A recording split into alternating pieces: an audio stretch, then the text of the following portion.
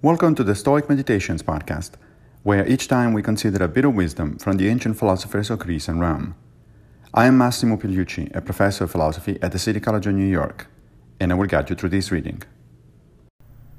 Today we reflect on Epictetus, Discourses 3:14. I am better than you, for my father is of consular rank. Another says, I have been tribune, and you have not.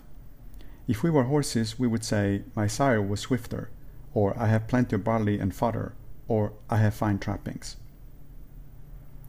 The point here is that people are proud of all sorts of things that are rather superficial, or which simply happen to them without any effort on their part.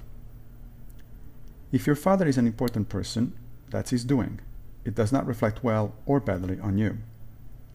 If you become a famous person, good for you. But more importantly, are you a good person? If not, you really are in the position of a horse who is proud of his fine trappings.